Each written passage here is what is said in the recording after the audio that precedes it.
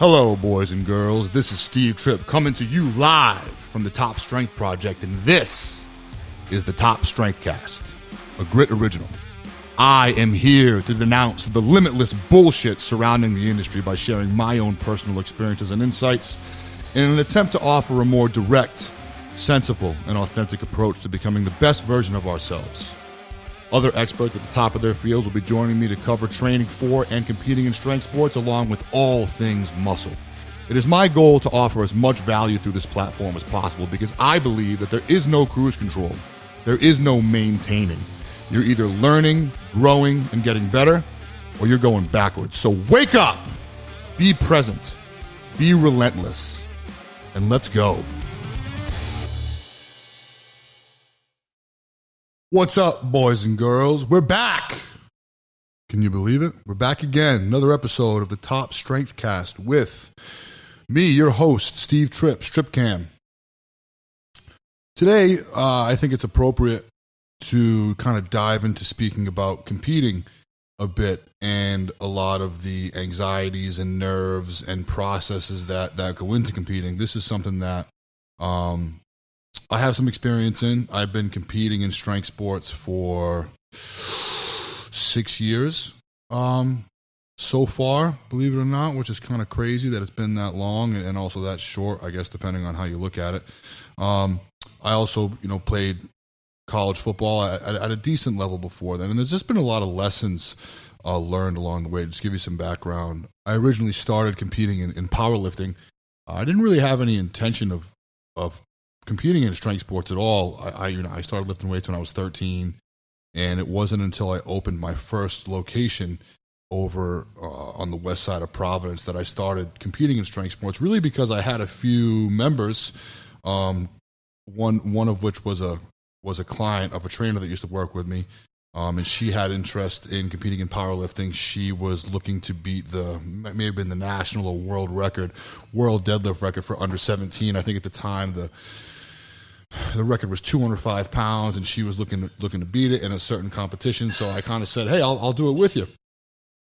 Let's both do it. So a group of us from the gym ended up competing in an SPF powerlifting meet. I ended up winning my class. I didn't win best lifter because, interestingly enough, and again, I wasn't exposed to powerlifting really at all at the time. I'd never done it, but I was in the open class, and I actually the way the flights were organized, the heaviest lifters went last, and I was strong enough. My openers were strong enough to put me in the last class, and I was actually the only raw lifter in that class. So it was me and all the geared guys, which was kind of a treat, just to kind of be a part of all that, especially never being exposed to the sport.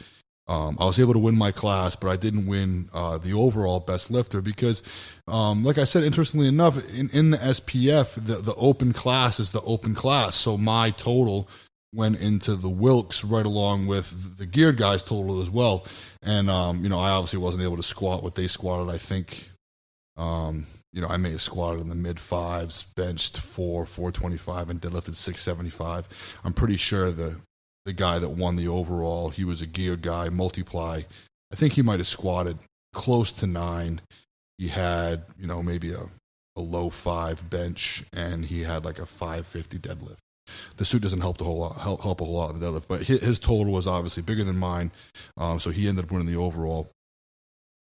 But after that experience, I was kind of like, shit, I guess I'm a powerlifter now. And, that kind of community continued to grow in the original location. And a similar story, a trainer that was working with me was a competitive strongman, and he had a show coming up in New York Strongest Man. This is back in 2017.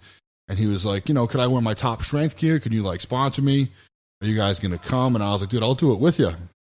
And we ended up doing New York Strongest Man. That's where I met Todd, the state rep down in New York. He owns New York Strong. Such a great guy. He and I become very close. But I ended up winning that show in the heavyweight division. I won New York Strongest Man 2017, and that was such a great experience. We'll probably talk about that in a later podcast. But then I guess I said, hey, I guess I'm a strongman competitor now. I went on to compete at nationals that year, 2017, and that's when I sustained this injury to my left elbow. I broke my left olecranon, which is the proximal portion of the ulna, I believe.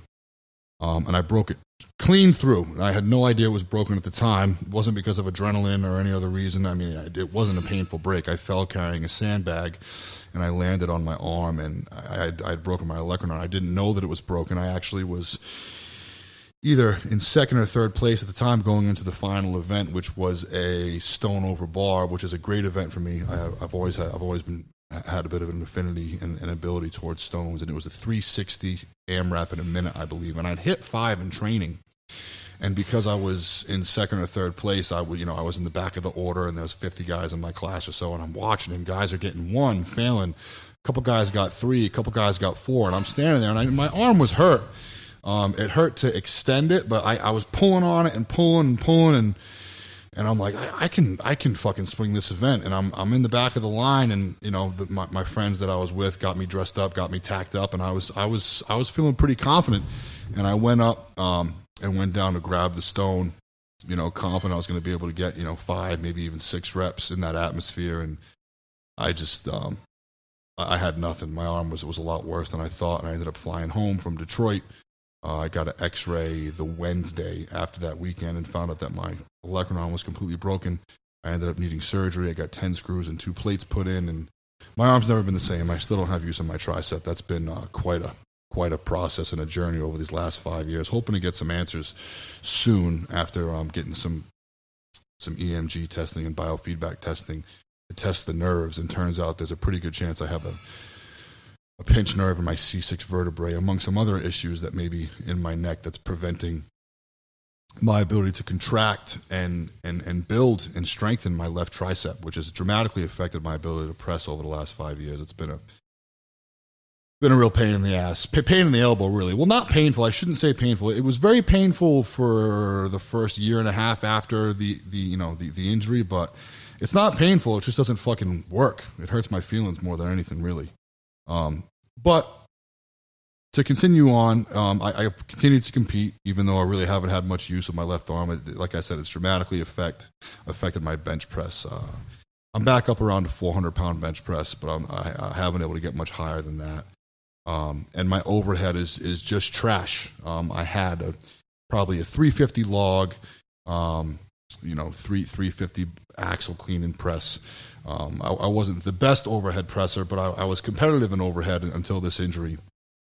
And now with a barbell or an axle, because of the biomechanics of the movement, I can leverage a lot of leg drive. I can still overhead press an axle or in a barbell, in the low 300s. In order to be competitive, I have to be over 400.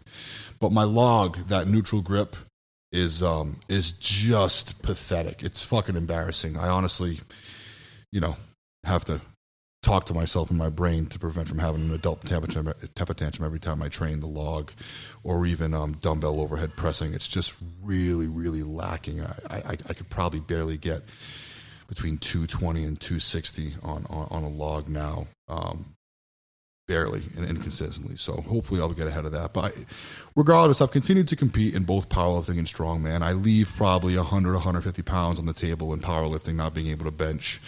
But I'm still, around a 2,000 pound total, which has been enough to win all of the powerlifting meets I've done. I did 2 or 3 in the SPF, and I've done another 4 or 5 in the USPA. And I've won best lifter in my class in just about all of them. I've won my class in all of them. I missed best lifter in a couple. And I've also continued to compete in strongman, where I've won New York actually 4 times. 17, 19, 21, 22. I won Massachusetts twice, Maine once, Connecticut once, and I've won Rhode Island 4 times. I actually haven't lost a competition aside from taking second at a competition in Massachusetts, Clash of the Titans, my buddy Eric's gym. That was a very, very, very competitive competition. It was great. And in all these competitions, I've had to actually zero or place close to, if not dead last, in the overhead in every single event. But I've been fortunate enough to be successful enough in the other 4 events that I've been able to win. I haven't gone back to nationals yet, even though I've qualified every year.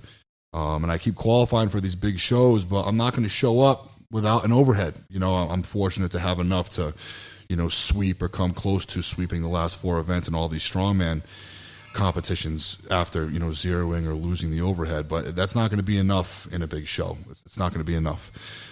This year, Nationals has kind of an odd implement overhead. It's a medley. It's a sandbag. I have a 225 sandbag to a 250 keg to a 250 sandbag, which is lighter than the traditional overhead events. Usually you're looking at a 300 plus log or axle, which is kind of out of my price range. But I saw these events and I said, you know what, maybe I can fucking pull this off. And I started training the sandbag and keg about 6 months ago. And to be completely honest, 100-pound bag, 120-pound bag for 3 to 5 reps was about all I had with really unconvincing lockouts. I probably wouldn't get the call in a competition. And keg is okay because my left hand doesn't have to do a ton of my left arm doesn't have to do a ton of work where it's on the top of the keg, if that makes sense. I only have to press a little bit where my right arm does most of the work there.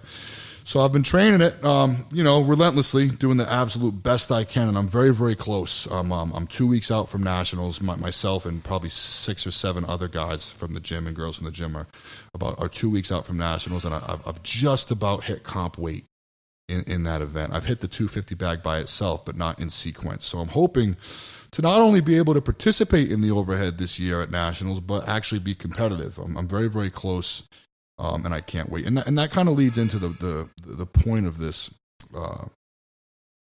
podcast is I wanted to get this out not only for all the listeners, but for the crew, the members of the Top Strength Brigade that are all rolling into this competition. This is a conversation I've had with myself, and yes, I do talk to myself, and I've had it with many clients and friends that have competed either alongside me or if I prepared them for competitions on their own.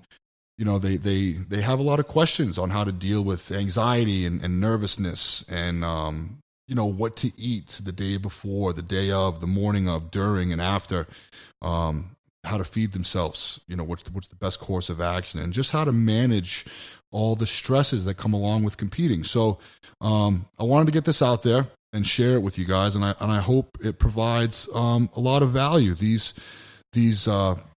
mental processes and techniques and kind of approaches that I've taken have served me very well in my short time competing in strength sports, and I think it's valuable. I think it can help a lot of people. So I hope this is valuable to you guys. So let's get right to it. Number one, let's just talk about nerves. And being nervous and having anxiety leading up to a competition. That's always the biggest question. I'm so nervous. How can I manage, these nerves? And my answer is, well, you should be nervous. If you're not nervous, you probably shouldn't be competing. I get fucking nervous. I'm so nervous. I'm 2 weeks out and I'm so fucking nervous. I'm nervous before every competition. And that's because it's important to me. I want to be successful. So you should be nervous. But you also could be nervous because you're not prepared. And if you're not prepared, that's your own fault, especially when it comes to strength sports, powerlifting, you know the lifts, squat, bench, deadlift. And if you haven't been preparing and you haven't done everything you can to set yourself up to be successful, that's your own fault. Same thing for strongman. You know the events 6 months, 4 months, or more. You know the events way ahead of time, so you should be prepared. So if you're nervous because you're not prepared, that's your own fault. If you're nervous because it's important to you, well, you know what?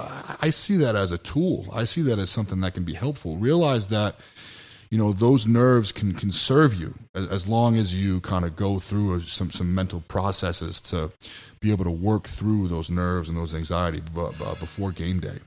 So let's talk about some strategies to do that. For one, visualization is such an invaluable tool, not only visualizing being successful, but also visualizing failing first. So, let's say leading up to the event, let's say we're about a month out or let's say 2 weeks out.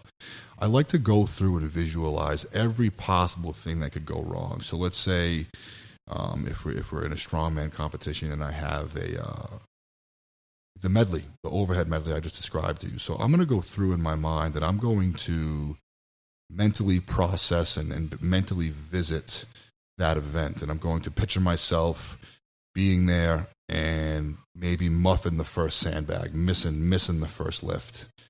And I'm going to go through that and process that in my mind as many times as I need to be able to get through it and live that moment in my mind. Now, why would I do that? Because the likelihood of that happening is just as good as it not happening. And the thing is I don't want to have a panic attack in the middle of the event. You know, it's a timed event. I want to get done as fast as possible, and I need to be prepared if something goes wrong, so that if in the event something does go wrong, I can take a deep breath, center myself again, reach down, and hit the bag, and still complete the event. It's not over. You know, anything can happen in strongman, and even if it doesn't go perfectly, I still want to set myself up to get as much points as possible. So if I muff the first one, I want to reach down. I want to be able to calm myself, take a deep breath, and focus, and still complete the event to the best of my ability. Same thing with any other event. You know, processing through squat, bench, and deadlift for a powerlifting meet. You know, I want to visualize and mentally process me missing my first squat, getting called for depth, whatever it may be. I have to go through that in my mind and process that in my mind before the day, so that if in the event it does happen, I can be poised and confident and in control of my emotions in that moment, and I'll know what to do. I also think going through, you know, visualizing failure and every possible thing that can go wrong beforehand can help kind of filter through and help you work through some of those nerves and the anxieties you may have going into it. Because if you don't, you know, come game day, if something goes wrong, you're going to be fucked. And also your nerves and anxiety is still going to be very high, where processing and visualizing failure can help mitigate some of that. So I take as much time as necessary. I go through each event and I think of all the things that could possibly go wrong. And over the course of a couple days or however long it takes, I visualize and process everything that could possibly go wrong, so that I'm in a position to be able to bounce back. You know, the event's not over, the day's not over if something goes wrong, because things will go wrong. Very, very rarely is everything going to go to plan on game day, unless you have a horseshoe up your ass, which most of us don't. So once I process and I visualize all the things that could possibly go wrong, then I can start visualizing being successful, all right? And this is the bread and butter. This is the show. There's been tons of studies done to validate these theories, one of which that sticks out is free throw shooting. So they had 3 groups. These 3 groups all lined up and shot, say, 20 free throws. And then over the next week, one group continued to practice free throw shooting for an hour a day. They'd go and take shots for an hour a day. The second group never touched the basketball, but they were instructed and guided through visualization of shooting free throws and visualizing successfully hitting free throws for that week. And the third group did nothing. And interestingly enough, at the end of that week, when they retested, groups 1 and 2, the group that actually practiced and shot free throws every day, and the group that just visualized shooting free throws every day, both improved by close to 30%. Let me say that again. The group that actually practiced the act of shooting free throws and the group that just thought about it, never touched the basketball, but thought about it, visualized shooting for that week, both improved close to 30%. And of course, the group that didn't do shit didn't really improve much. So let's think about that.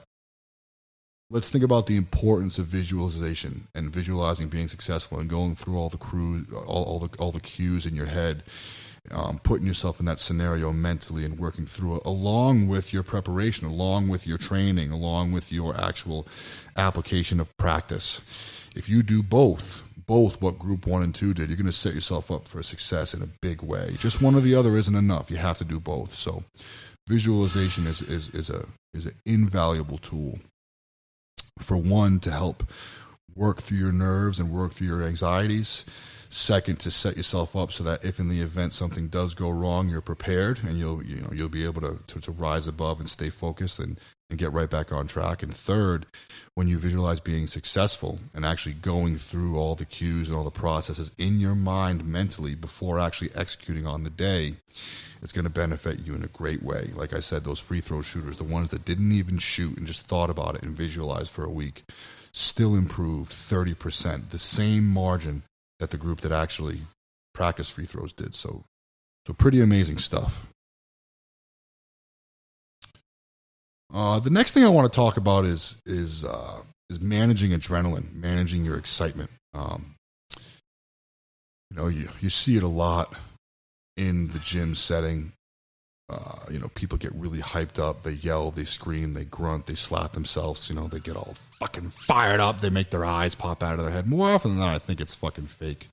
I think they're just acting like a fool, trying to draw attention to themselves so they can be like, wow, that guy's fucking nuts, But I think more often than not, it's bullshit. But many people do. They go to a dark place. They go to an angry place, and they leverage that. They leverage that adrenaline, that angst to help compete and help execute a lift. And it serves some people well. It's a tool just like anything else. But I think we need to realize is that comes at a cost. It's fucking exhausting. And I see it all the time.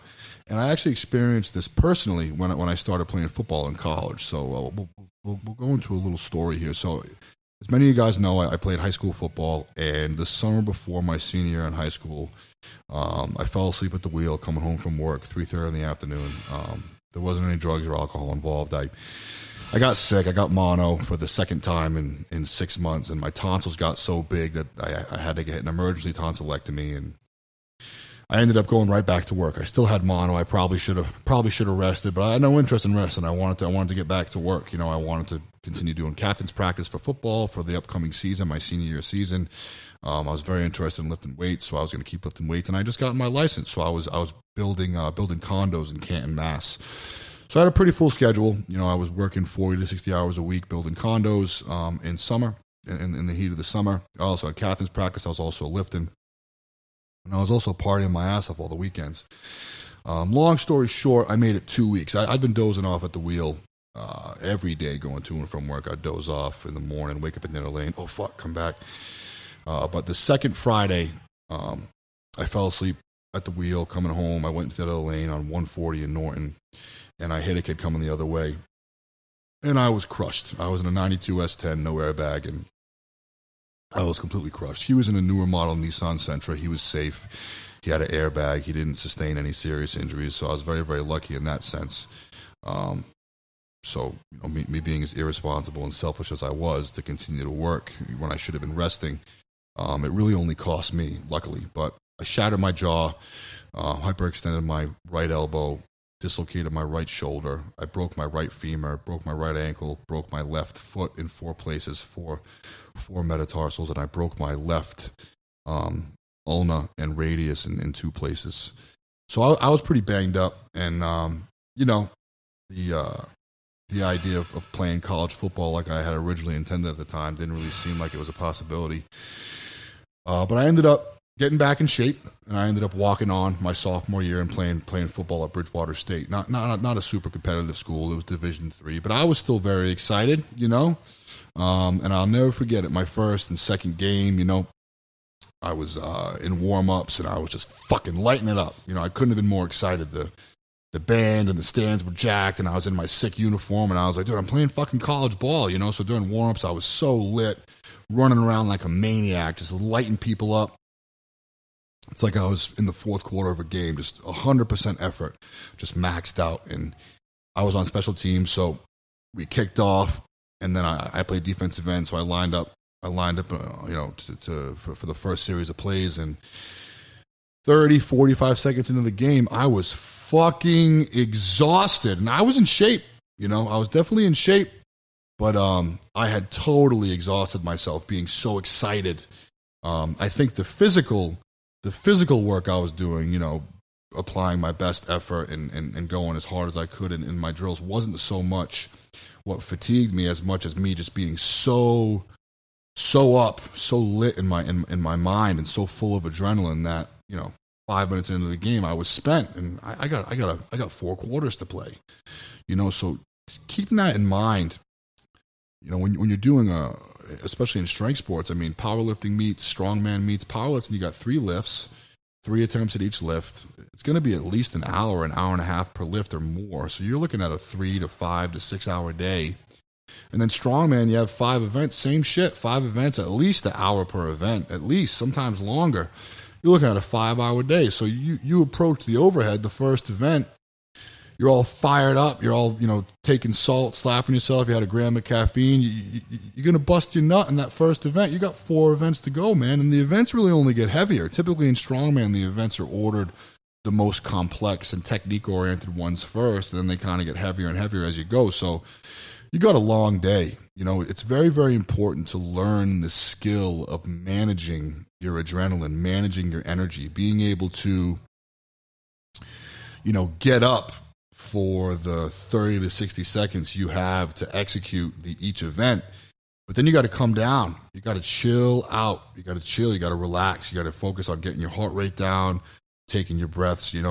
There's a bunch of people everywhere. There's a bunch going on. The spectators, the crowd, the judges, the other athletes. Maybe you've reconnected with a bunch of people you haven't seen since the last competition. Everyone's there to see you. Everyone wants to talk to you and see how you're feeling. Get you all fired up, dude. You got it. You got to get away. You got to relax. You have to get your heart rate down and chill and recover and don't waste energy before the next event and the event after that and the event after that. If you want to be successful and you want to last the whole day, it's not just your nutrition and it's not just how in shape you are. Don't let adrenaline and getting all fired up fatigue you a ton. There are those. I forget what video game it was. There's a bunch of them where, your guy has like superpowers, or there's like an adrenaline button where you can hit it, and he has like superpowers for a short period of time. But if you do it too long, he loses life. It's the same concept with adrenaline and your energy. You have to be able to manage that. And I've actually had people approach me a handful of times at events, and like, dude, how are you so chill? You're so relaxed. And I tell them, I'm like, this is intentional. I am taking deep breaths. I am focusing on my heart rate, trying to get my heart rate down in between events. And then as the event comes up and I start to get warmed up, I still try and stay calm. But as I'm approaching the platform, as I'm approaching the event area, I can feel my heart rate go up. I can feel myself get tight. I can feel myself get excited. And that's something that I've learned to do over time with experience. It's a very conscious effort in order to manage that, to be able to be docile and calm in between events and not expend too much energy, and then be able to turn it on for that 30 to 60 second piece and then come back down. It's so important. So being able to manage that is huge. And also, I just don't think it's the best course of action to rely upon adrenaline, to rely upon anger and getting all psyched up to be able to perform, because that's not always going to be there. It's not always going to be there. So rely instead upon your training. Rely instead upon your preparation. Be confident in that. There's no need, or hopefully there isn't a need to always leverage getting all fired up and angry and needing adrenaline to be able to be successful and hit those big lifts and execute. It's a great tool, but like I said, it's not always going to be there. So relying upon it, I think, is going to be detrimental to your success. Okay, so managing your adrenaline, managing your energy is super, super important. And that's a conversation you can have with your friends and family who are there to support you. Just be like, if I seem a little standoffish in between events, be like, I need to chill, and they'll understand. They're there to watch. They're there to support you. So you guys can catch up and talk about the day afterwards. Let's talk about nutrition. All right, food. So, there's a bit of individual bias on this. Many of you guys and girls are cutting weight to make weight for the competition. And if you're fortunate enough to be able to weigh in an hour before, not an hour, usually a 24-hour weigh-in, you can weigh in 24 hours, especially if you've done a pretty hard cut. You have 24 hours to refuel if you don't have to cut weight. The same rules apply for me. When you're coming up to a competition, stay on plan. Stay on your diet. I think a mistake a lot of people can make, especially after cutting, but even if they're not cutting, is they'll kind of go off plan and maybe go out to eat and eat a bunch of high calorie, high salt garbage that they don't normally eat. And the challenge with that is maybe these foods won't digest well. They may cause gastric distress. You have this big, disgusting food baby sitting in your stomach. If you go out and hammer down a bunch of shit the night before, you're going to feel like garbage on game day, and that's not the best. I do think it's important to increase your calories, increase your salt, increase your carbohydrate intake specifically. after your weigh-in, or the day before. Again, if you didn't have to cut anything to make weight, so I'd recommend eating more calories, but eating more of the same stuff you've already been eating, during your preparation. Just more calories, more salt, more carbohydrates.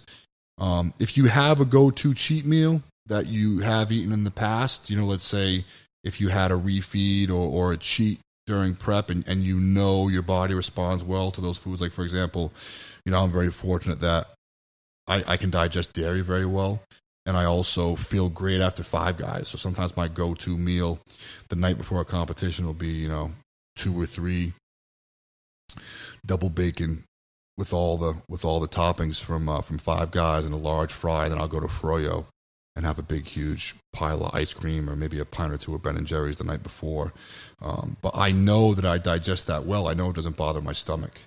If it did, as much as I enjoy it, as delicious as it is, I wouldn't eat it before a competition because I don't want to feel like shit. And most importantly, after a big meal of something that doesn't digest well, the night before, the next morning, I'm not hungry at all, because my body's having a hard time digesting and processing that food. So, most competitions start at 9. You got to wake up 6:37, have a big breakfast.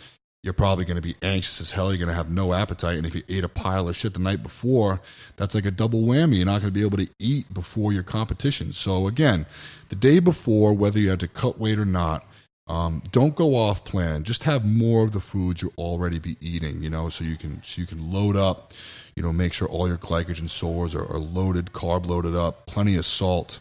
I like getting maybe a Pedialyte or 2 down during the day to make sure all my electrolytes are covered.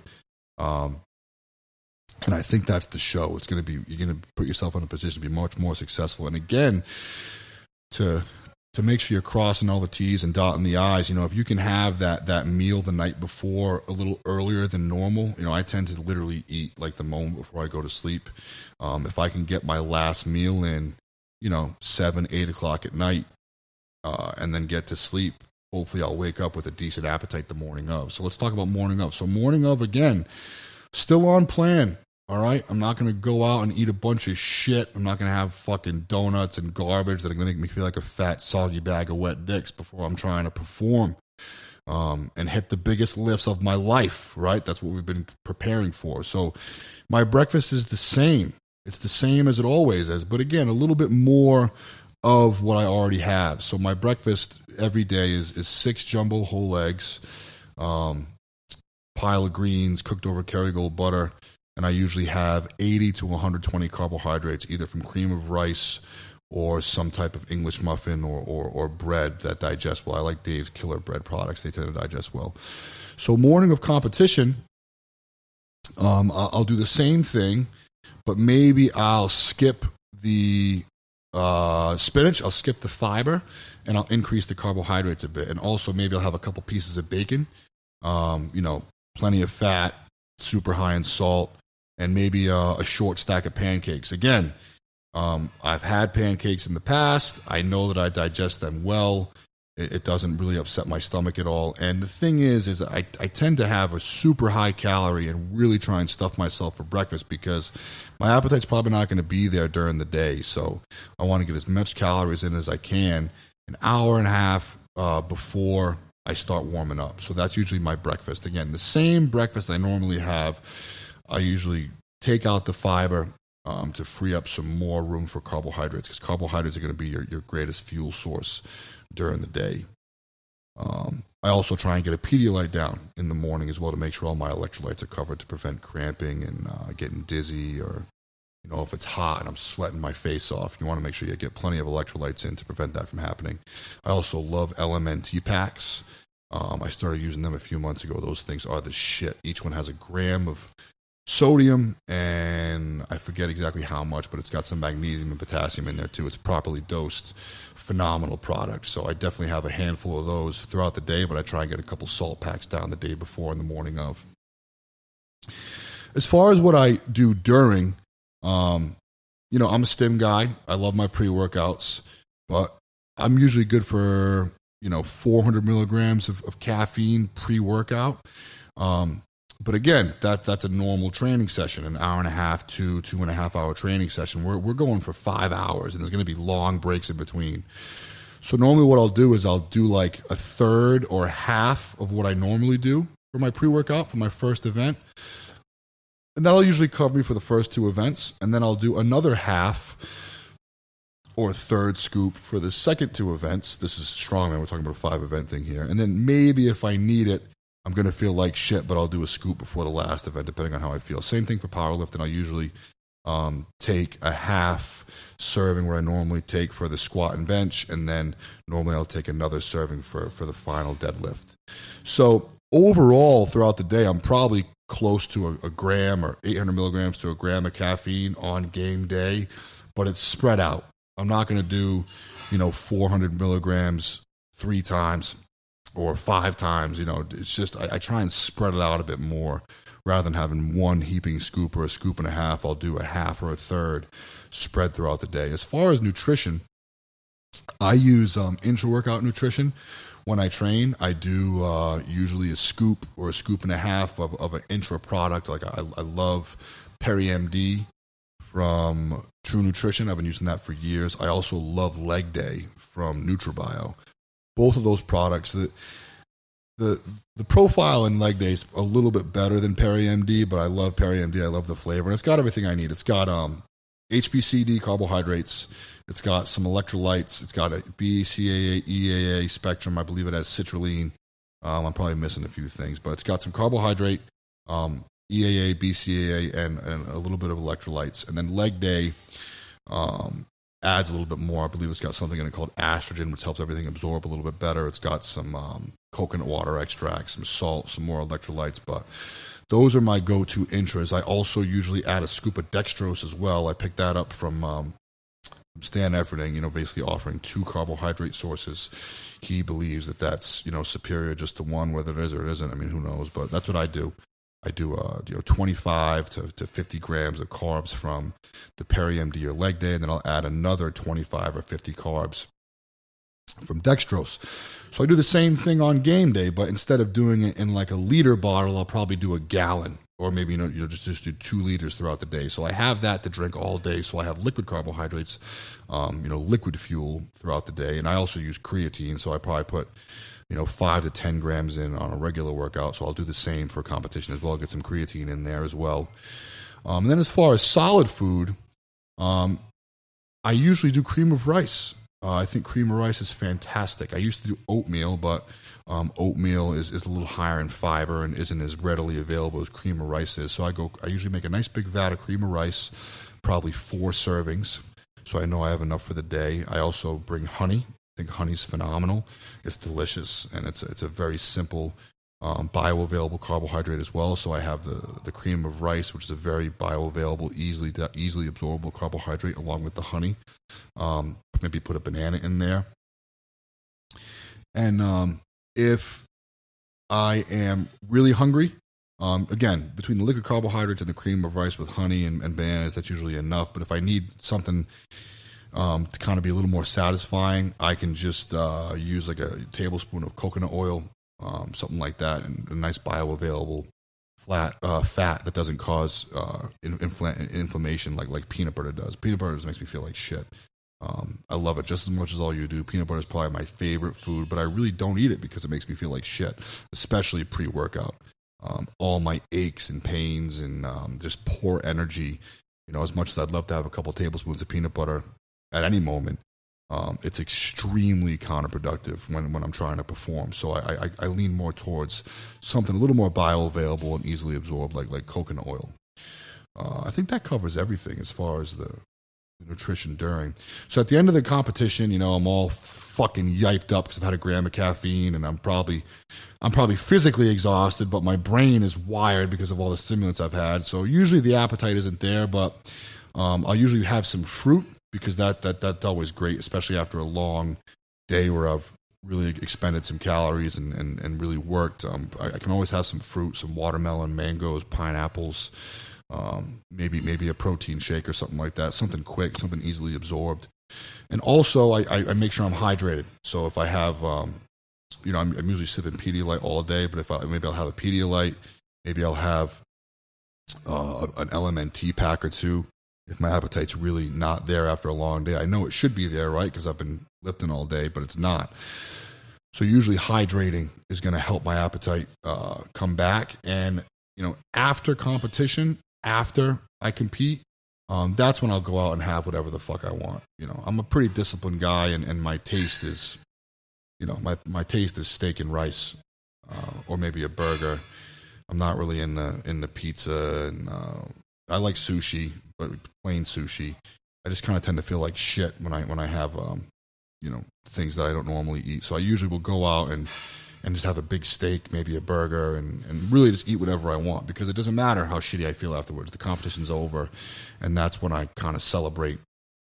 Hopefully I was successful and I won, and I can go out and eat whatever I want. So again, the cheat, the refeed, whatever it is, keep that for after the competition. Stay on plan the day before, the night before, and during, and for breakfast and the day of, because you don't want to eat anything that's going to cause any gastric distress or poor digestion.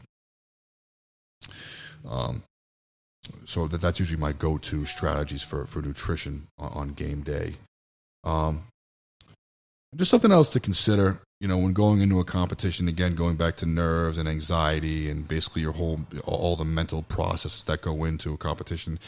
Realize that regardless of the outcome, win or lose, it's back the fuck to work on Monday. I think there's a lot of value in understanding that and accepting that. For one, it might take a little bit of pressure off, Without that thought, you might be going into a competition thinking like it's the end of the fucking world if you lose. It's really not, And you don't lose, okay? You either win or you learn. Failures contain our greatest lessons. So if you go to a competition and you fuck up and it costs you the win, you can go back, you can take a look, you can evaluate. Don't make fucking excuses. Don't blame the judges. Don't blame anything but yourself, all right? Take a look at the failure, see where you went wrong, and fix it, and put yourself in a position to be successful next time. Again, regardless of the outcome, it's back to work on Monday. I think there's a lot of value in accepting and applying that mindset. I think that's just about everything that comes to mind for now when it comes to the mental preparation leading into a competition, during a competition, and also the nutritional strategies I tend to use when competing. I hope that stuff was helpful. Please feel free to leave some comments or any questions down below. I'll be checking these, often enough, and I'd love to respond and get some discussions going about these topics and these kind of procedures and strategies that I use and that I recommend to my clients and friends when getting into a competition. But again, like I said in the beginning, myself and again, I think there's 7 or 8 of us going up to New Hampshire for USS Strongman Nationals. I couldn't be more excited.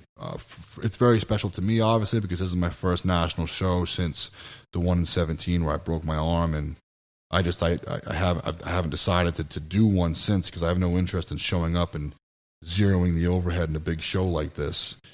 So where I actually have a shot at this year's overhead event, I couldn't be more excited, and I'm very, very confident. I'm very confident. I think I'm in a position to win. I'm in a position to take it. But of course, with strongman, anything can happen. Anything can happen in strongman. The biggest, strongest, fastest guy is not always the winner. And also, when you think about strongman, you think about the big lifts. You think about massive deadlifts and huge stones and big overhead pressing. But every event is worth the same. Every event has the same value, okay? So in this particular event, we have the overhead medley, which I explained to you. We have a last man standing deadlift, which is going to be pretty epic. My bar starts at 670. There's 50 or 60 guys in my class, so we'll all go through. We have 30 seconds to successfully hit the deadlift, and they're going to go up by 30 pounds. We all go again. Go up 30, we all go again, and it just keeps going. So if you think about that, what makes it kind of special is as the weight gets heavier, our rest period is going to get slower because guys are going to start dropping off. So not only do you have to have some fucking horsepower to hit a big deadlift, but you got to have some gas too, because fatigue is going to start to accumulate, and we're going to be tired, especially when it comes down to 3 to 5 guys. You're only going to have a couple minutes in between attempts, And then the last thing that makes this deadlift special is there's a cash prize for the biggest deadlift of the day. Not the biggest overall, but they're going to use dots. So across all classes, the heaviest relative deadlift is going to win a cash prize. And I think it's $1 per pound. So I was speaking to Chase, and I said, I don't know if there are any other 800-900 pound deadlifters in my class, but if I end up, being able to win my class with, an 800 pound deadlift, can I keep going and kind of hit as big a deadlift as I can to put me in position to win the cash? And he said, after you win your class, you're welcome to take a break, and then you can put on whatever you want for a final attempt to hit the biggest deadlift you can for the cash. So that's my plan. I hope to have enough to win my class and maybe hit something sick. Maybe 880 or 900. I've hit 880 in training, so we'll see if I can pull out something big. 900 would be a pretty big milestone, so maybe I can hit that on the day, but we'll see. The next event is probably the one that's most stressful for me and everyone else. It's a carry. It's a Barry carry. It's kind of like a fire hydrant.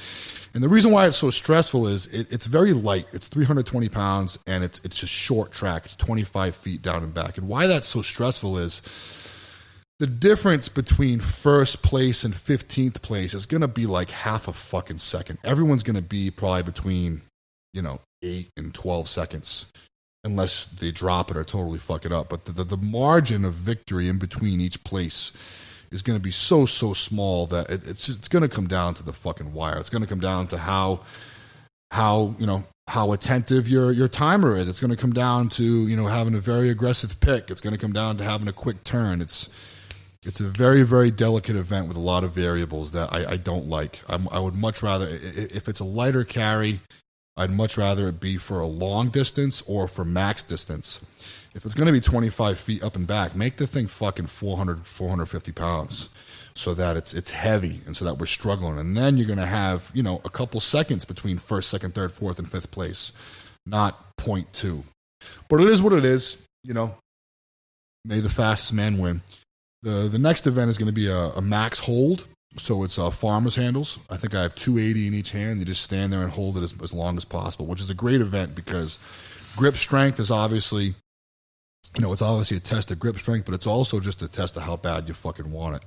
I don't care how tough you are, but holding, 250, 300 pounds in your hand, it fucking hurts. The skin folds up, your calluses, it just fucking hurts. So it's really going to be not only the guy that has the strongest grip, but the guy that fucking wants it the most, the guy that can just suffer and keep holding on. So that's going to be a really cool event to see what happens there. And it's also, who knows? Sometimes a very unassuming guy, a guy without, that may not have the most daunting or intimidating physical stature could have some sick fucking grip strength. So it's going to be really interesting to see who pulls that one off. We had New York Record Breakers a few months ago, and I actually tried this event. They had it there.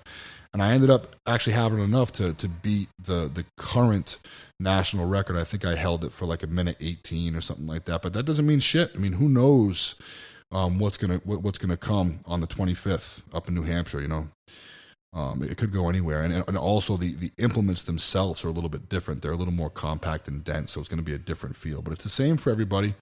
It's anybody's event, so I'm looking forward to that. And the final event is a stone to shoulder. I have a 305 stone to shoulder. What makes this event kind of special and also frustrating and makes me a little anxious is that there's no tacky. So, what it's going to come down to is, again, the biggest, strongest, most conditioned guy might not pull this off because if he's a sweaty, wet mess, that stone's going to slip all over the place. We can use tacky towels and we can use this liquid tacky that's decent, but it tends to only last 1, 2, 3 reps, maybe. I'm good for 7 or 8 reps in a minute if I can stay hooked into this thing. But we'll see. I gotta work on not sweating, So we'll see. But again, like I said, I'm one of 7 or 8 guys and girls from the gym. The Top Strength Pod is going to have a huge presence this year. It will be televised as well. The name of the company escapes me, but there's 12 lanes, and each lane will be essentially operating as its own competition.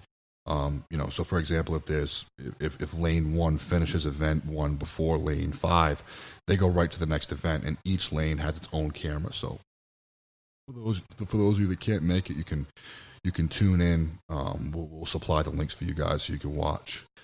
But either way, I couldn't be more excited. Because of my own personal, reasoning for this being my first national show since my injury in 2017, but also being able to share this experience and everything that's led up to it with, so many of my closest friends who I train alongside with here at the gym on a daily basis is just, it just means the world to me. And also being able to be in a position to sponsor a lane and have a table and have a setup there is just so special. And also, finally, it being in New Hampshire is great because a lot of the times when you travel for shows, there's no fucking equipment to warm up. It's brutal. And you got to warm up for a max overhead event with fucking bands, and you're screwed. But whereas in New Hampshire, it's about an hour and a half drive for me. So me and the boys are going to load up a bunch of equipment, so we'll have everything we need to be able to warm up and put ourselves in a position to be successful. So I think we're coming, man. I got a couple lightweights, got a couple middleweights. I'm a heavyweight.